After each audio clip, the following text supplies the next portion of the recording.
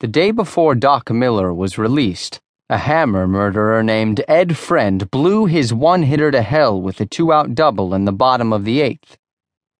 Blaise Depardieu, the team manager, and a 1982 second-round draft choice for St. Louis, currently doing 11-20 for rape, came out to the mound and turned on his 1,000-candle power grin.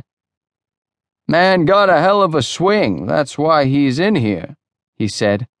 "Don't sweat it." "I'm not," Doc said. He struck out the last man and retired the side in the ninth with a strikeout, a pop fly to center field, and a grounder to first.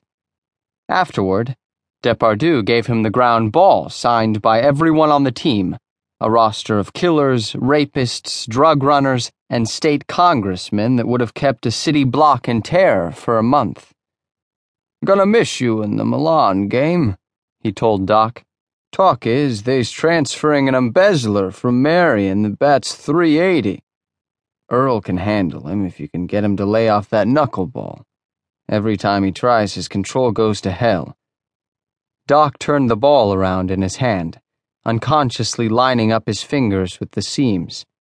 Standing there in the shower room with its stench of sweat and mildew, he suddenly realized he had pitched his last game. The grin illuminated Depardieu's blue-black face. "Getting sprang tomorrow, Stretch.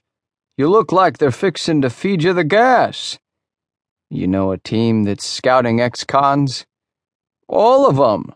Look at Gates Brown and Ron LaFleur. Denny McLean, Pete Rose. They was over the hill when they went in.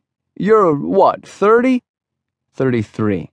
33-year-old with a 90-mile-an-hour fastball and a split finger that Henry Aaron couldn't hit on his best day. Nobody ever heard of Brown and LaFleur until they got out and joined the majors. I took my headlines going in. Nobody wants a southpaw with a sheet." He smacked Depardieu's naked muscular shoulder with his open palm. "You're a great manager, Blaise. You'd be in the show now if you'd kept it in your pants. What I should have did was send flowers." They shook hands. The next morning, Doc put on a gray suit of clothes and tried the necktie that had come with it, but too much time had passed since he'd had a knot at his throat, and he rolled it up and put it in the side pocket of his jacket.